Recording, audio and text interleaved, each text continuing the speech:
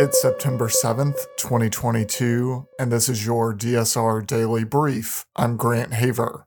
And I'm Chris Cotnor. Our top stories today.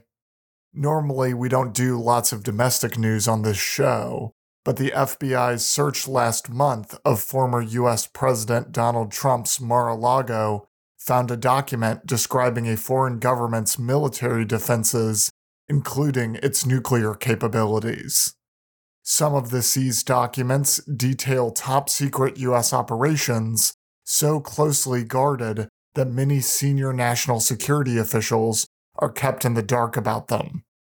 The FBI has recovered more than 300 classified documents from Mar-a-Lago this year, 184 in a set of 15 boxes sent to the National Archives and Record Administration in January, 38 more handed over by a Trump lawyer to investigators in June, and more than 100 additional documents unearthed in a court-approved search on August 8th. Read the scoop in the Washington Post.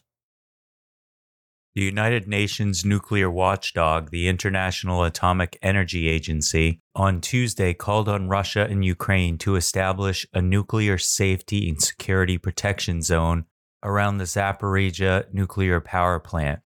We are playing with fire, and something very, very catastrophic could take place, Rafael Grossi, head of the IAEA, warned the UN Security Council, days after leading an inspection visit to the Zaporizhzhia nuclear power plant. During the visit, the IAEA said it saw numerous cases of damage, and at one point, the delegation was forced to seek shelter from incoming shell fire. Ukraine's president says tons of grain from his country will arrive in the coming weeks in Somalia, where famine approaches and the global crises of food security and climate change put millions at risk. President Volodymyr Zelensky's comment came as Russian President Vladimir Putin accused the West of colonialism and suggested that Russia may talk with Turkey about revising the deal that lifted Russia's blockade on Ukrainian ports and allowed ships safe passage. The Russian president said of the 87 ships loaded with grain from Ukraine, just 2 carried grain for the UN World Food Program, which amounts to 60,000 tons out of the total of about 2 million tons. Only 1 ship from Ukraine has arrived in sub-Saharan Africa, docking at the port of Djibouti last week with grain that the World Food Program said would go to drought-affected Somalia and Ethiopia. Food security experts have said many of the shipments are deliveries on existing contracts that had been struck before Russia's actions. This is a consistent Russia tactic. Act like you're fighting for the little guy on one hand while restricting their access on the other hand.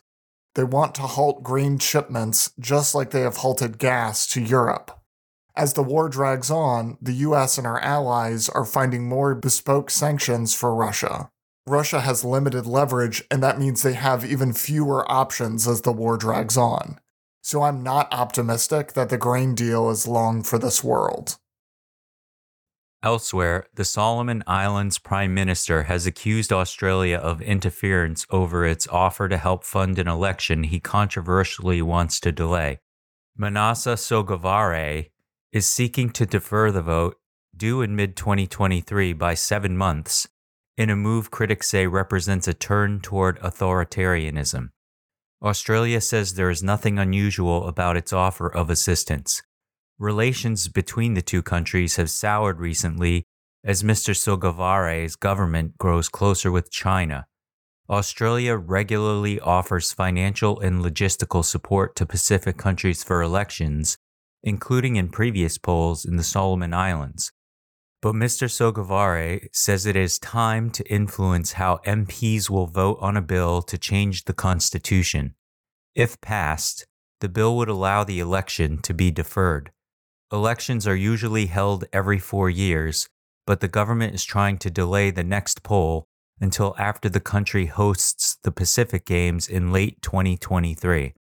Mr. Sogavare says the nation does not have the capacity to host both events in 1 year. Hungary is pushing for 3 Russian oligarchs to be removed from the sanctions list. The EU has a deadline of September 15th to renew its measures against individuals who were sanctioned since the outbreak of Russia's war in Ukraine, or they will lapse. Within the bloc, this extension was seen as a technical formality, as it has been with previous sanctions against Russia over Ukraine since 2014. But Hungary has thrown a wrench in the works. Budapest has asked to remove 3 Russian nationals from the EU sanctions list, according to 4 EU diplomats and officials who spoke with Politico on condition of anonymity. The move has infuriated other EU countries, which have bitter memories of Hungarian leader Viktor Orban's hold-up on the EU's oil ban earlier this year. Hungarian government spokesperson Zoltán Kovács said the EU would reach a joint decision on the sanctions list. The EU sanctions lists are constantly under review, and there are concerns time and again that the inclusion of certain persons or entities on the sanctions list is not sufficiently justified, he tweeted. Chile's President Gabriel Boric shook up his cabinet Tuesday in an effort to relaunch his government less than 48 hours after he was dealt a resounding blow when citizens overwhelmingly rejected a new progressive constitution he had championed. Boric changed the leadership of 5 ministries in what marked the first cabinet shakeup since he became Chile's youngest president in March, and has since suffered a precipitous plunge in his approval ratings. Although polls had predicted Chileans would vote against the proposed constitution, the 24-point margin of victory for the rejection camp was a shocking repudiation of a document that was 3 years in the making and crafted by a constitutional convention that had been engulfed in controversy. Angola's constitutional court rejected on Monday an opposition party's claim seeking to annul general election results, which handed the victory to the ruling MPLA. The National Union for the Total Independence of Angola, UNITA, filed the complaint after the country's electoral commission last week declared the People's Movement for the Liberation of Angola, MPLA, the winner of the national election. The court ruled that UNITA's complaint did not meet the requirements to allow the legal body to annul the results.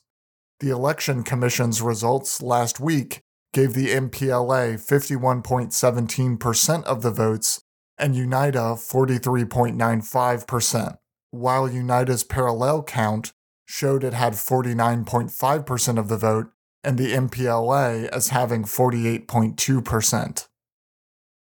In lighter news, a chimpanzee that escaped from a Ukrainian zoo was returned to the facility on a zookeeper's bike. Officials at the Kharkiv Zoo said the chimpanzee named Chi-Chi escaped from the facility in the Kharkiv city center on Monday and wandered nearby streets to a local park. Zookeepers followed the primate, and Chi-Chi approached one of the workers when it started to rain. The zookeeper put a yellow raincoat on the chimp and wheeled her back to the zoo on the seat of a bicycle. The chimp's bike ride was caught on camera by witnesses. The method of Chi-Chi's escape was unclear.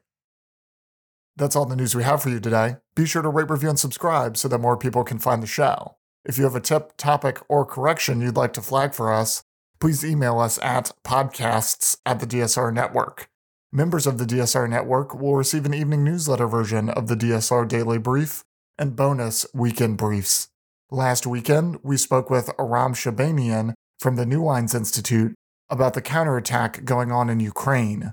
Go to thedsrnetwork.com and become a member to make sure you never miss any of our analysis.